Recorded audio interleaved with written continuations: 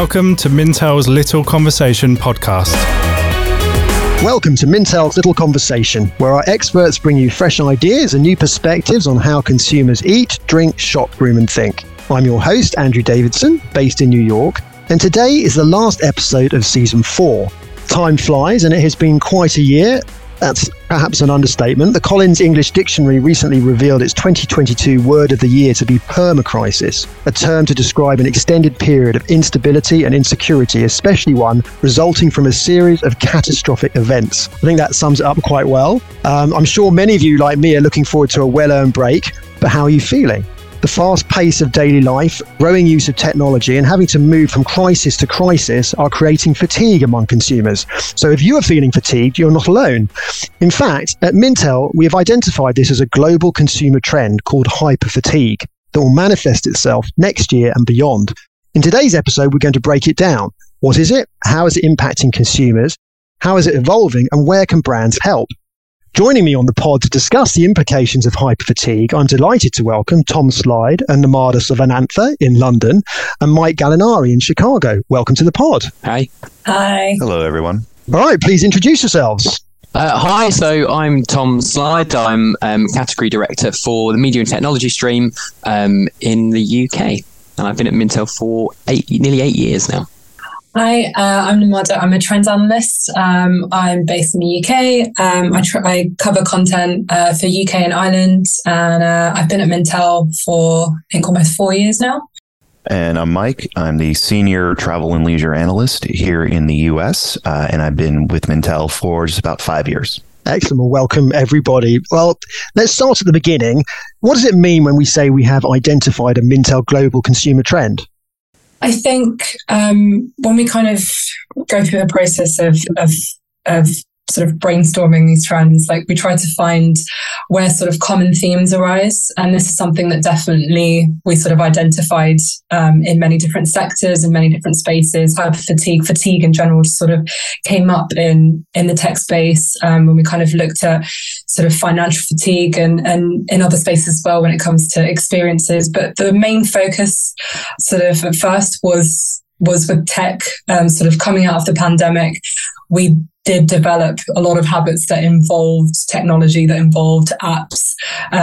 We were already quite reliant on it already, I suppose, before the pandemic, but we just didn't have a choice when restrictions were in place and we couldn't see our loved ones and we couldn't see our friends. You know, we relied on Zoom calls and, using apps to navigate every aspect of our life, which a lot of which has sort of, we have carried that forward. And I think sort of when we sort of brainstorming the concept a bit further, we sort of looked at, how this could have sort of manifest into financial fatigue, looking at inflation. A lot of us are, budgeting and looking for sort of budget focused deals. And, we're using apps to try and save money. With rising energy bills now, it's a huge concern. How can we use tech to, navigate our way through that? And I think coming out of the pandemic as well, a lot of us there's a lot of pent up demand for lots of different experiences, but there's so much to do out there that a lot of us have that sense of FOMO, like what if we can't do it all? There's so much out there, but so little time to do it in. And sometimes due to financial restrictions, there's very little money to do them. So there's that sense of anxiety and almost restlessness, I suppose, not being able to do everything. It's not in our capacity.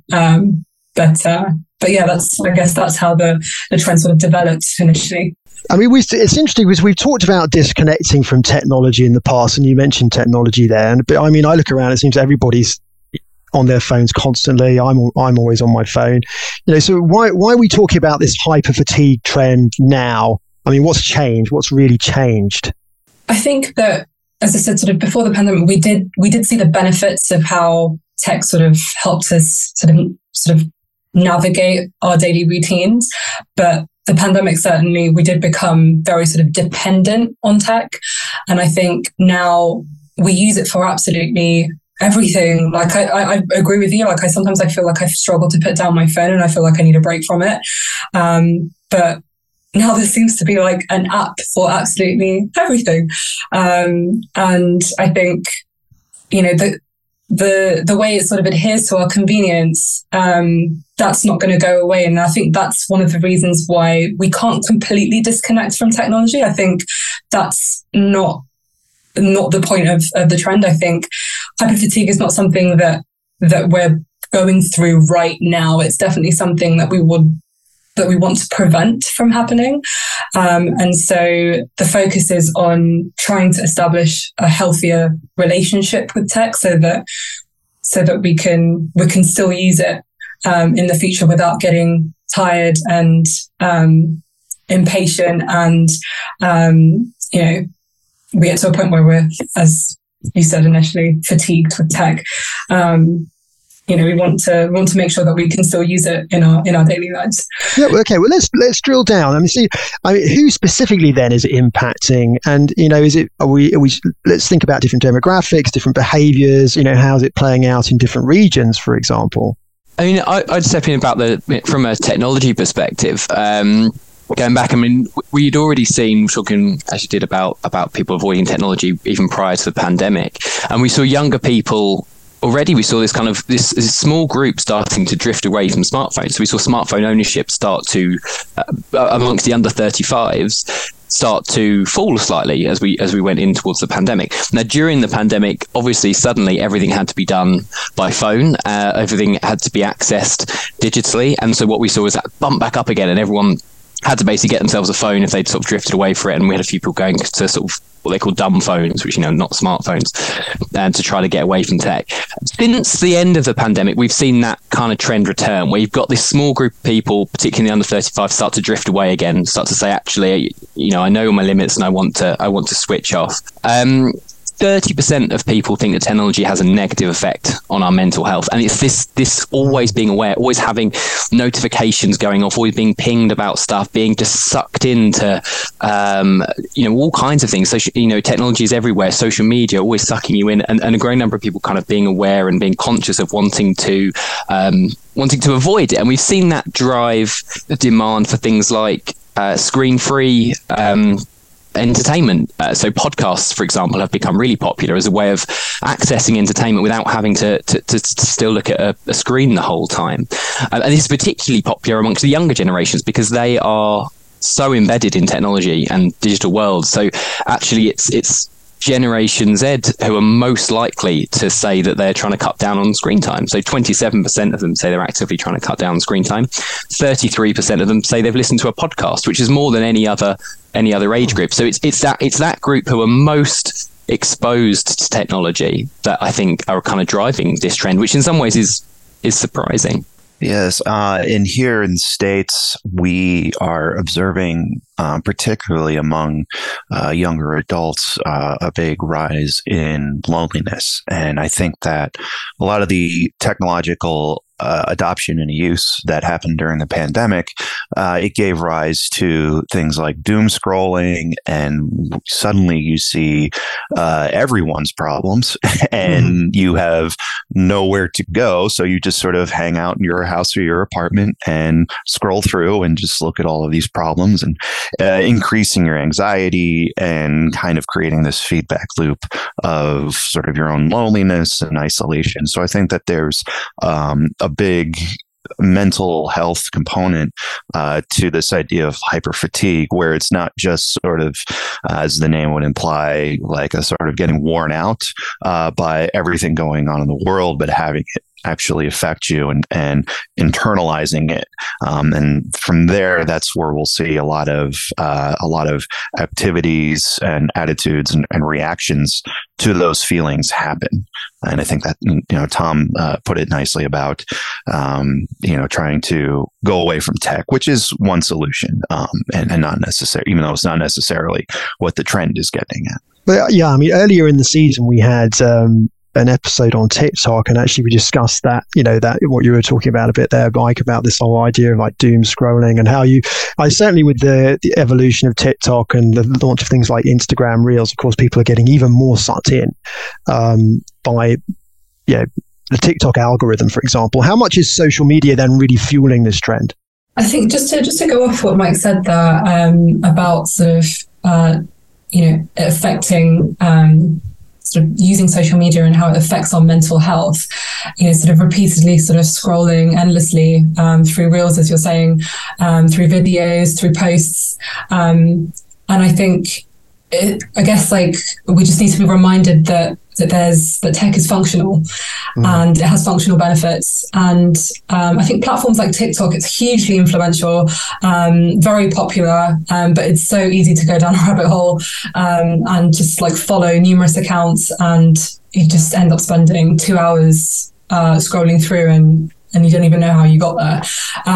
But I think that TikTok has actually introduced quite a few initiatives that have brought communities together. I feel like this year it launched a book club for like avid readers to come together and discuss their ideas about a specific book and share their reviews.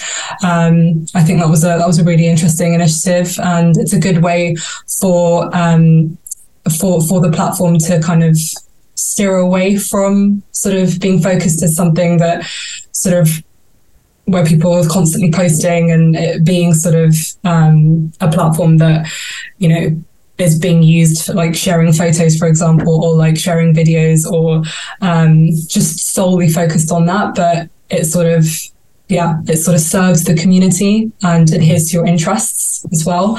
I think during the pandemic, a lot of people were really focused on sort of home cooking, for example, and that's something that momentum has definitely followed through sort of in the last year.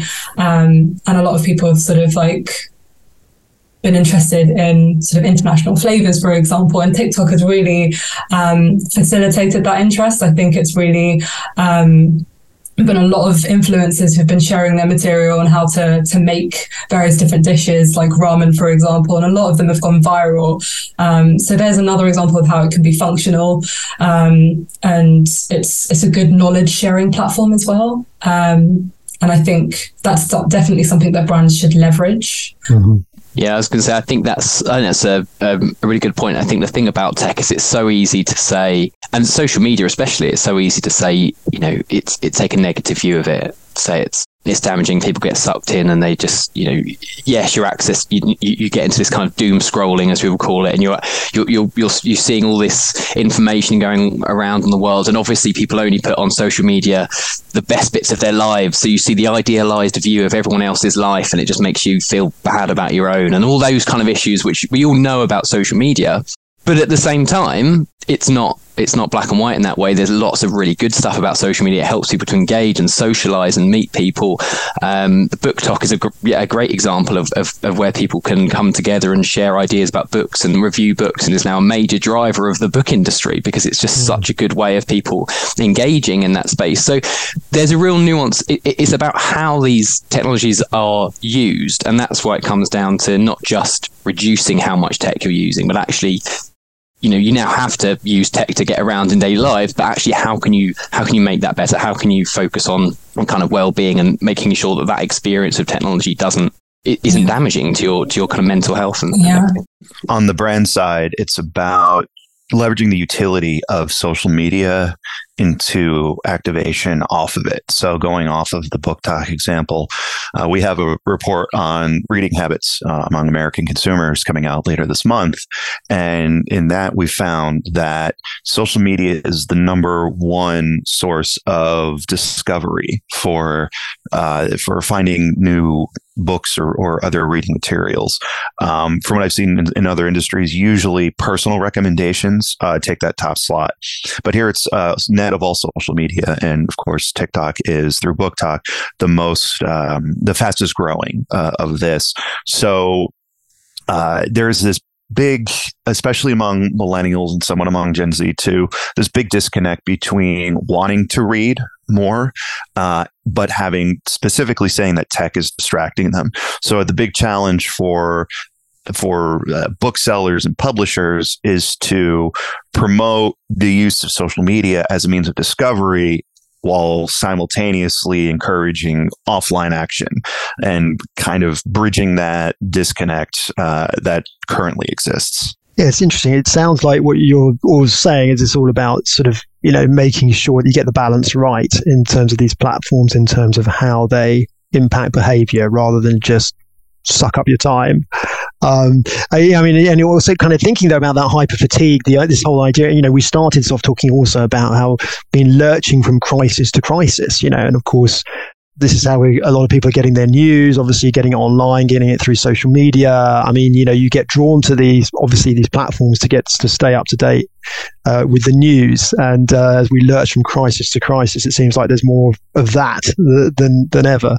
Yeah, and I think how we get news is a big driver of this fatigue. And in many ways, I think, we talk about going from crisis to crisis, and yes, it does feel like that very much at the moment. Some of the crises we've been through are huge, but in some ways it's also just the level of awareness of all these crises, because technology makes us so aware of everything that is going on all the time, everywhere. There are some big things which have been quite unique in the last few years, but then there's also just this constant supply of information about everything, and that's the nature of technology, that you can access bad things going on anywhere in the world anytime that you just wouldn't have heard about 10 years ago. Yeah. And that all compounds to make everything more challenging for consumers, that they're constantly being aware of all these things. And so I think, going back to in terms of how you use technology, it's also just about kind of segmenting it. And I think for brands, it's about creating kind of safe space that gives people time and space to kind of break away from that, perhaps, and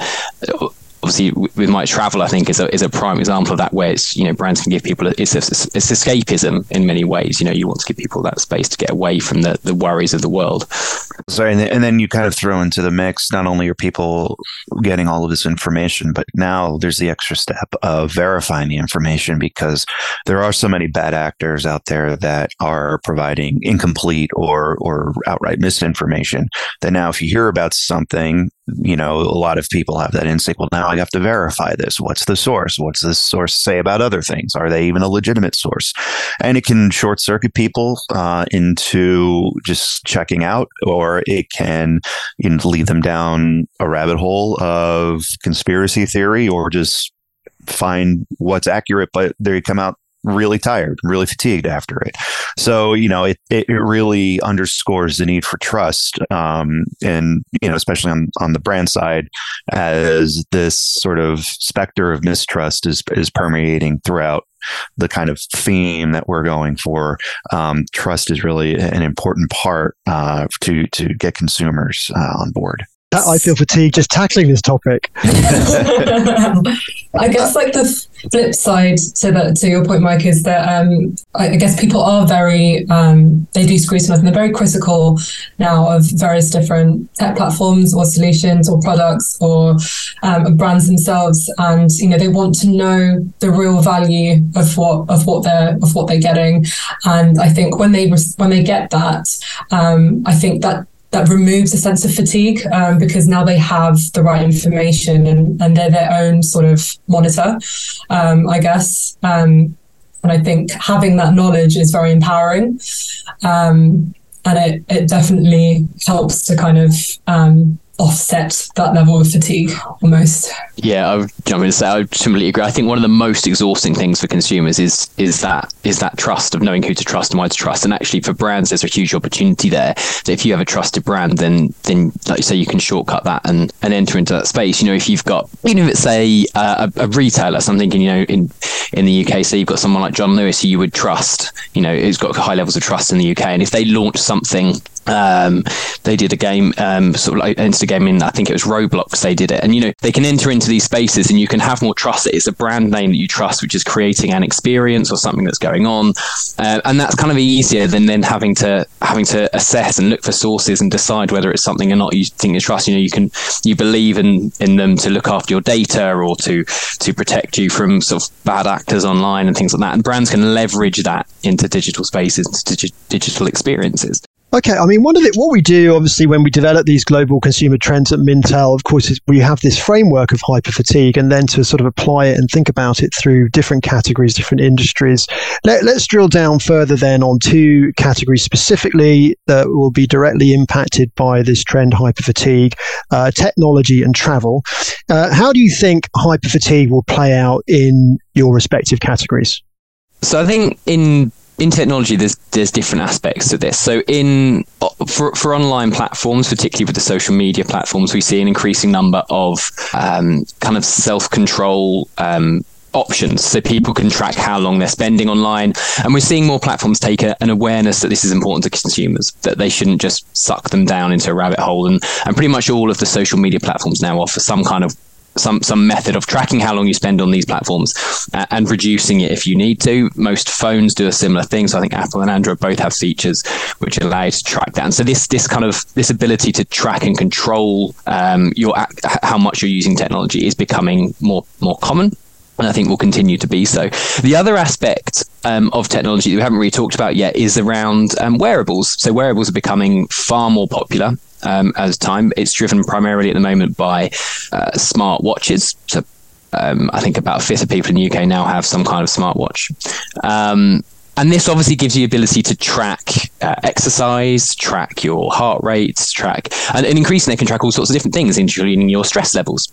And then can then use that to give you kind of personalized recommendations to go and take more exercise, or it can assess your sleep and give you tips to sleep better. It can do things like mixing the two from what I said before, and it can recommend that you don't look at your phone or go on TikTok, in the hour before you go to bed, which is probably a good advice for people getting better sleep. And so I think these kind of using technology to regulate your access to technology is a slightly circular thing, but it's something we're increasingly seeing, and I think is going to continue to grow in the next few years. And there's also huge opportunities in new spaces for technology, particularly around things like virtual reality and accessing services, particularly for sort of health and counselling, which would be very hard to access in the physical world or expensive to access, and you can enter into them online or in let's say in immersive kind of digital spaces that you can access these services and protect and look after your sort of personal well-being. So there's quite a lot going on in tech,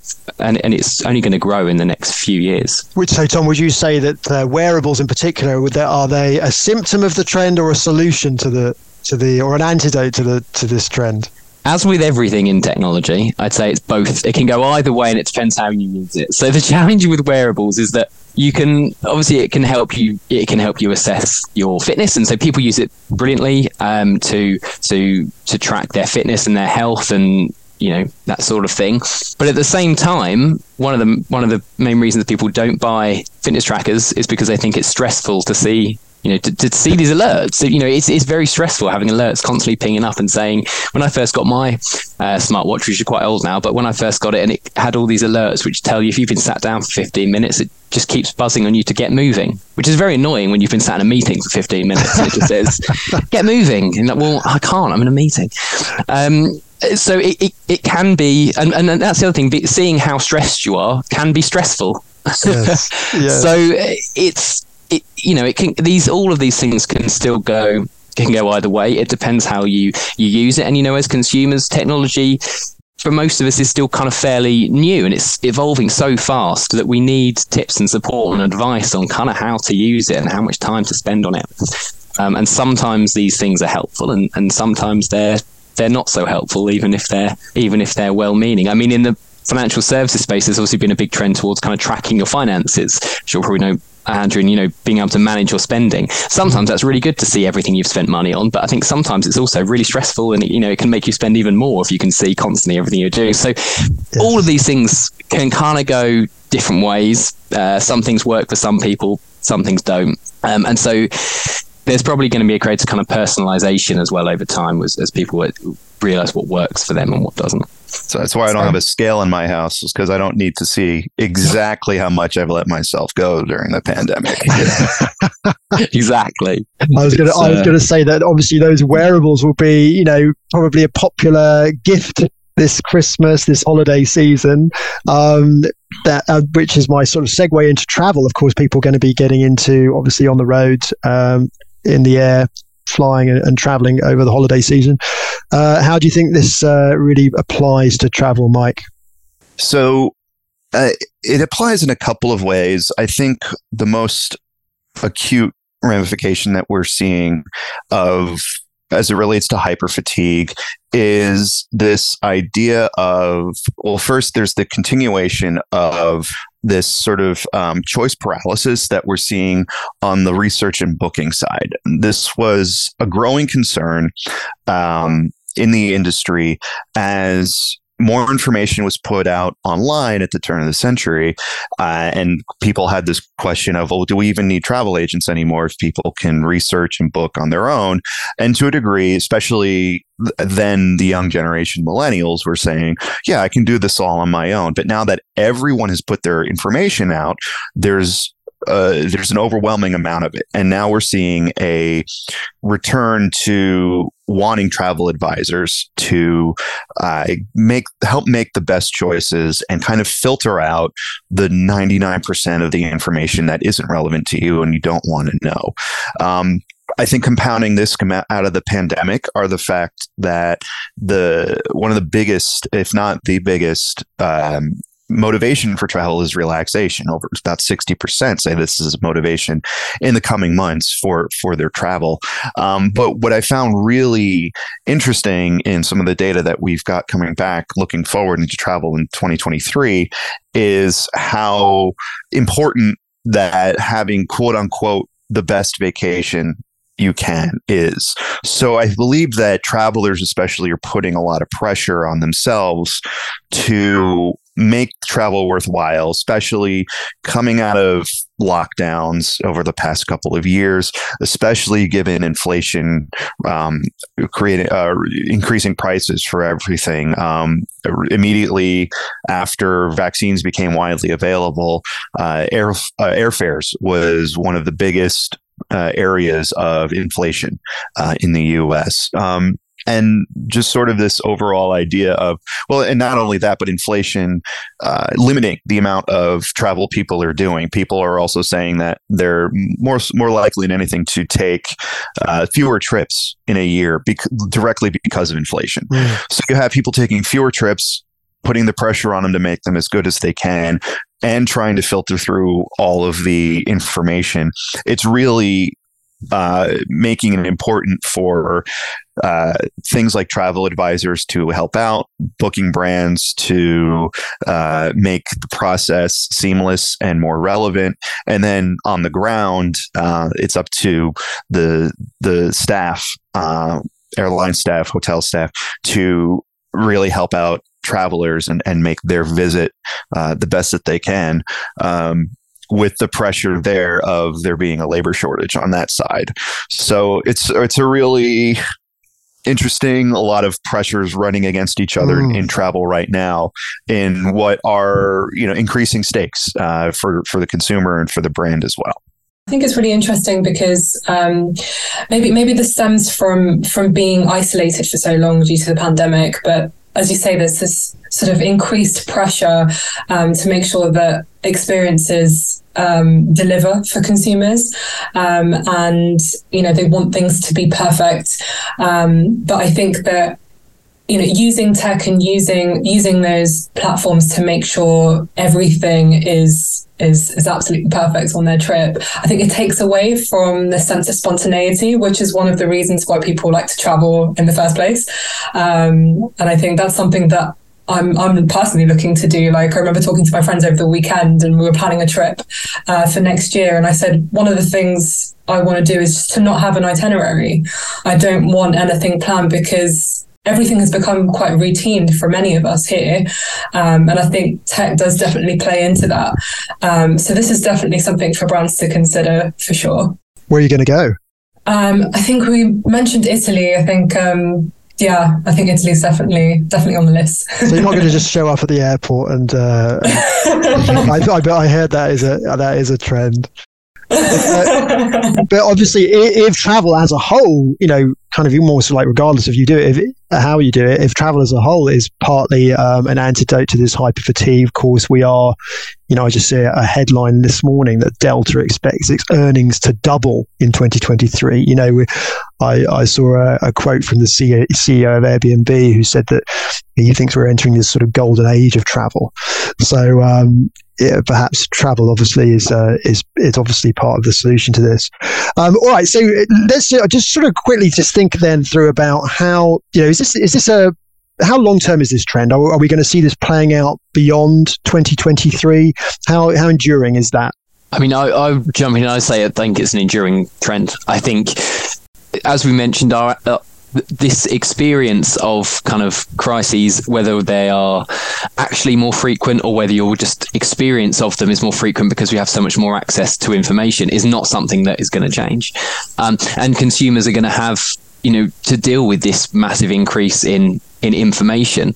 And for me, moving forward, Mike touched on it earlier about the importance of curation. People are now so overwhelmed with information on everything from travel to what books to read to what music to listen to or podcasts. There's so much of everything, and particularly with a lot of the online retailers as well, they kind of became popular because they just had so much available to choose from. And increasingly what you're starting to see is a return to in some ways old-fashioned curation, where you just want someone who knows what they're talking about to give you a smaller selection to choose from, and whether that be travel agents in travel, whether that be some of the more traditional retailers online using their skills, their more traditional skills in retailing effectively, to put together a smaller selection of things to choose from, and whether that be Spotify choosing and personalized playlist based on your mood. There's lots of things that brands in different areas can do in order to just make life that little bit easier for people to take that pressure of that choice paralysis when they're looking for what to do. So they want to feel spontaneous. They don't want to feel like they're being pressured into doing anything, but at the same time, you want to kind of be guided through that process so it's not quite as stressful. So I think personally, this is a long-term trend, and I think brands will always, probably should have done for a long time, and will continue to consider the importance of consumers' well-being and their mental health in the sort of propositions they're developing, whether that be retail stores, whether that be holidays, whether that be platforms for music or social media or anything. Considering the impact this can have on mental health and well-being, and look for ways to support people to overcome that. Do you both agree? Do you think we'll still be talking about hyper fatigue this time next year? I think I agree to an extent. I think that because we have used tech for quite some time, it's not something that we can remove ourselves from. But just knowing and seeing the functional benefits and seeing tech as a functional asset, I feel will help to, I guess, help us navigate that tool a bit more. I think that as Tom said, there's just so much information out there. I'm just wondering, like, from a brand's perspective and from a consumer's perspective, this is probably one of the reasons why they're so receptive to like limited edition offers, for example. Sometimes you see sort of retailers or even restaurants introducing like concepts just for a short period of time, and there's a lot of demand for it, but it just sort of narrows down like your options a little bit more, and just having something available constantly can sort of further sort of exacerbate that pressure, I guess, to constantly opt for it. I think it's, as far as travel goes, we'll be thinking about this for a long time, not necessarily from the technology aspect, but more from what you said earlier, Andrew, about permacrisis. So right now, we're dealing with, of course, the invasion of Ukraine, which for travel is closing off large areas, Eastern Europe to tourists, but is also diverting flights and making them more expensive as airspace is blocked off over these countries that are involved.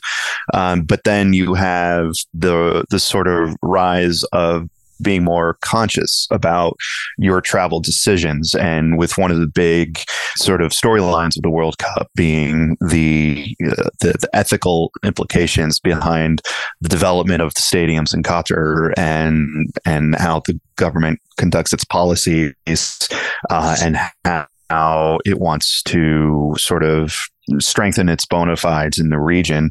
I think more Western tourists are going to start questioning going to the area, or even going through that area, as Qatar and some of the other Middle Eastern airlines.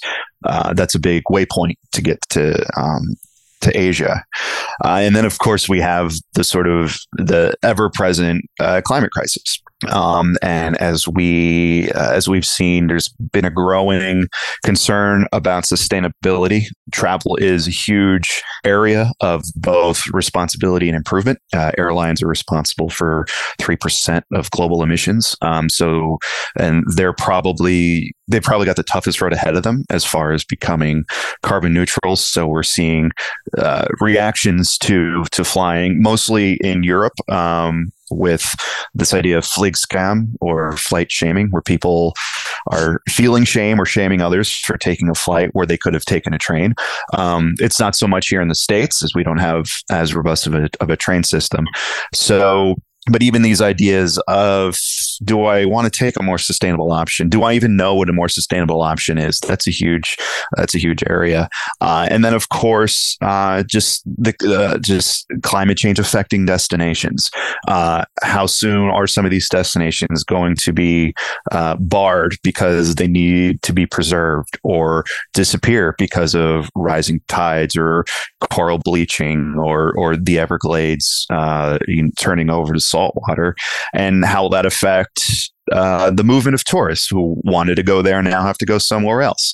Now those areas are being overcrowded. So we've got a lot of these compounding factors in travel that we have to think about, and there's no one solution because there's no one problem. And for consumers, this is going to be sort of a crisis of conscience as much as it is a climate crisis. And I think that in a lot of ways, you'll start seeing that reflected in the price increases for travel. And then, of course, all of the knock-on effects for consumers that happens. It's interesting from the travel perspective, the technology I've seen recently, obviously Google Maps has added a feature whereby you can, if you search, if you want to go somewhere, travel to somewhere, it will give you the option, not just the fastest option, but the most environmentally friendly options as well. I've noticed it started adding, and so it says, you could obviously you could say, oh, there's a train, or you could cycle this trip, or it will say you could drive this route, which will use up less fuel because it's I don't know, you not a stop or whatever. It's quite interesting feature. And they've also added, I noticed that when you search for hotels, it will tell you which ones are environmentally friendly or not. So all of these things,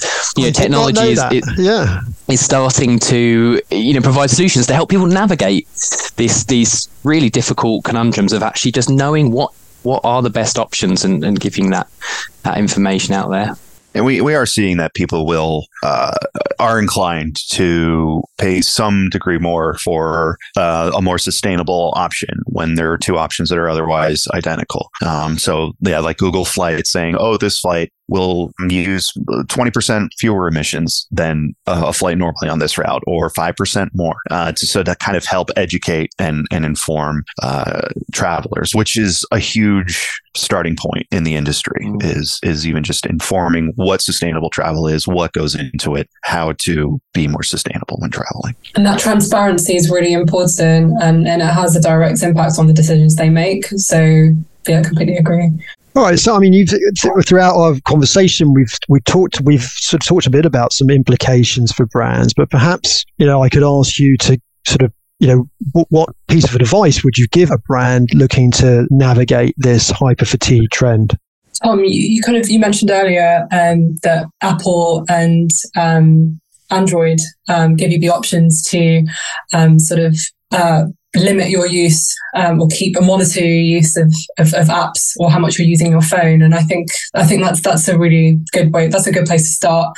And I think that even that can be further personalized. You can track sort of who you're even speaking to, or you can set timers on very specific apps, whether it's a gaming app or a social networking platform. So that would be, I think that will continue to be really useful for people moving forward. I think at the moment, a lot of us are in that space where, we're wanting to save. As we've already said, inflation is continuing to put pressure on all of us, and any opportunities via tech or otherwise to save money will be very popular. I think there was one app a friend of mine recommended to me actually recently. It's called Airtime Rewards, and I think you're able to sort of get cash back and rewards through like Boots or Greggs or Wilko's when you make purchases there, and then that money then goes towards paying your phone bill. So sort of, I think a lot of consumers will find that really useful. It's a really great opportunity to kind of cover your costs. And I think it really will empower people as well. I think people want to have more money available at the end of the month to be able to spend on experiences, on their interests. Like they want to go to the theatre, they want to go on holiday, they want to go and see people. They want to, they really want to indulge. They want to go to restaurants. They do want to spend. It's not all about saving constantly. And, especially the younger consumers who we often refer to as the most adventurous age group. But we often refer to them in the sense where it's like they're constantly looking for sort of experiences, entertainment. But they're adventurous in the sense where, they're really starting to think about their future as well. And they want to save for that. And I think this is a really good opportunity actually for, fintech, finance companies, even mortgage companies to even think about how they can help younger people. I think they're really starting to take risks. There's a lot of us who are, buying our first property. They're, taking investment risks. They're starting a business. They're really starting to see the benefits of how this can help shape their future. And I think that will really help. I think brands should definitely take that into account, because this is how they can kind of steer consumers from feeling financially or otherwise fatigued to feeling financially empowered. Yeah, I completely agree with that. And I think I think the main thing is it's just really important for brands to just consider what it is that they're asking consumers to do when they, perhaps with a marketing campaign or with a project. There's always so much demand, particularly online, for people to just spend as much time as possible. So the metric that you measure is just eyeball time. How much of people's time can you get them to spend looking or interacting with your brand? But actually, can you do that more productively? We've seen already that actually too much eyeball time can actually be negative, and people can come away from that experience kind of resenting it. I could spend absolutely ages going down a TikTok rabbit hole or a rabbit hole on Reddit, and I may spend absolutely ages on it, but I come away thinking I need to delete TikTok because otherwise I'm just never going to get anything else done. So actually, how can that experience be productive and have something that you take away and make sure that time is actually kind of is beneficial to them and that they're going to think back on it positively? And the other thing that we haven't entirely touched on, we talked about in a previous podcast, Andrew, is the future of the kind of metaverse, and not just whether or not you believe as a metaverse as a topic put to the side, but the technology, which there's so much investment into technologies related to it that it's going to kind of change the way that people interact with the internet and online spaces. And so it's going to become increasingly important for brands to think about how people are spending time in their sort of digital brand experience, whether that be a digital shop or a digital space or an event, and making sure that the well-being of those consumers is taken into account in that process. Because we've seen so many times that technology can easily end up being what could be positive, could end up becoming a negative. And it's just something that always needs to be front of mind, I think, when you're developing any kind of brand experience moving forward, especially in new digital spaces and new digital experiences. I think for travel brands in particular, it's about striking this balance between maximizing the utility of technology and minimizing the reliance on technology. So being able to use things like algorithmic learning to surface the most compelling and the most relevant search options for someone booking travel, but then giving them an itinerary, or helping them create an itinerary that, if they want to be disconnected from tech, which is something that we're seeing is a big sort of feature in destinations, more remote, less connected areas, is making them feel secure in where they are, and that they can kind of make them remember that they can get around without the use of a smart device all the time. They can use a map and ask directions. So having that, so sort of using tech to make them confident that they're getting there, and then once they're there, make sure that they're confident that they can get back without it. Great. All right. Well, last question for you. Obviously, the holidays are upon us. Do you have any tips to help listeners to navigate hyperfatigue during the holiday season and coming into the new year? I think from my perspective, I was going to give one tip, particularly from a technology perspective, for the Christmas period and generally, it would be to turn off as many notifications on your phone as you can. I think agree with notifications are one of the most stress-inducing things, even if they're mundane and irrelevant. So many apps are constantly pinging you on your phone. So go through the apps list and turn off notifications for absolutely everything unless it's absolutely essential. And even those ones that are, put them on silent. You should access technology on your own terms, not get sucked into it when you don't want to. That would be my tip. Yeah, for travel, I'd say statistically, if you've booked a trip, you've already booked it. So you're locked into your plans. I would say that remember that the people that are working at your travel brands, your airlines, your hotels, they're probably short-staffed. They aren't happy that your flight's been delayed either. Just try to be patient and nice with them. That's probably the best thing you can do. We also know statistically that if you are stressed out, you are going to hate everything at the airport. So do yourself a favor and don't try not to get too worked up. I know I said before that with TikTok, for example, that like following video tutorials and videos on how to cook, for example, is very popular. But I think one piece of advice I'd give is to actually try cooking something without looking at anything. Just have a go at making something new without looking at tech or apps or social media, and just make lots of errors in the kitchen and fall flat on your face. I think that's the best way of sometimes it's nice. I think it's refreshing. You actually learn a lot from your mistakes. And I think it's nice to kind of steer away from this idea of being perfect as well, which sometimes we can fall into when we overuse tech. So yeah, give it a go, see what happens. Excellent. Well, I love it. These are all great tips. I'd throw one in there: stretch more. I was like, again, using technology, Instagram, saw this exercise about stretching my back. Oh, yes. All right. Well, this has been a great end of season holiday conversation. Really lots to digest and to unpack. I think sort of three kind of big takeaways for me. I think it comes down to understanding how consumers are feeling. A lot of these trends that we put together at Mintel, it's all about what motivates them, what their aspirations are, because that unlocks opportunities for brands in way, shows them how they can support consumers, how they can help consumers.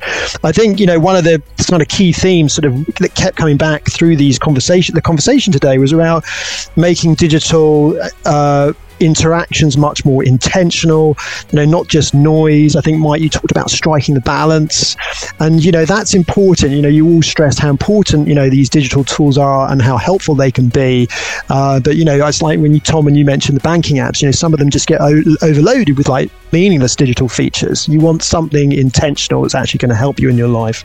And then finally, I think consumers are clearly seeking and will value meaningful, authentic experiences as the antidote to hyperfatigue. And of course, that sets the stage nicely for things like the travel industry going into 2023. So, all right. Thank you, Tom. Thank you, Namada. Thank you, Mike. Thank you, everyone, for listening. If you want to know more about Mintel, who we are and what we do, head over to mintel.com. Check out our blog for even more insights from our analysts, and sign up to become a member of the free Mintel Spotlight community. Good news, we'll be back next year for a new season. Make sure you never miss an episode by subscribing on Apple, Spotify, or wherever you get your podcasts. Wish you a happy holidays and a wonderful new year.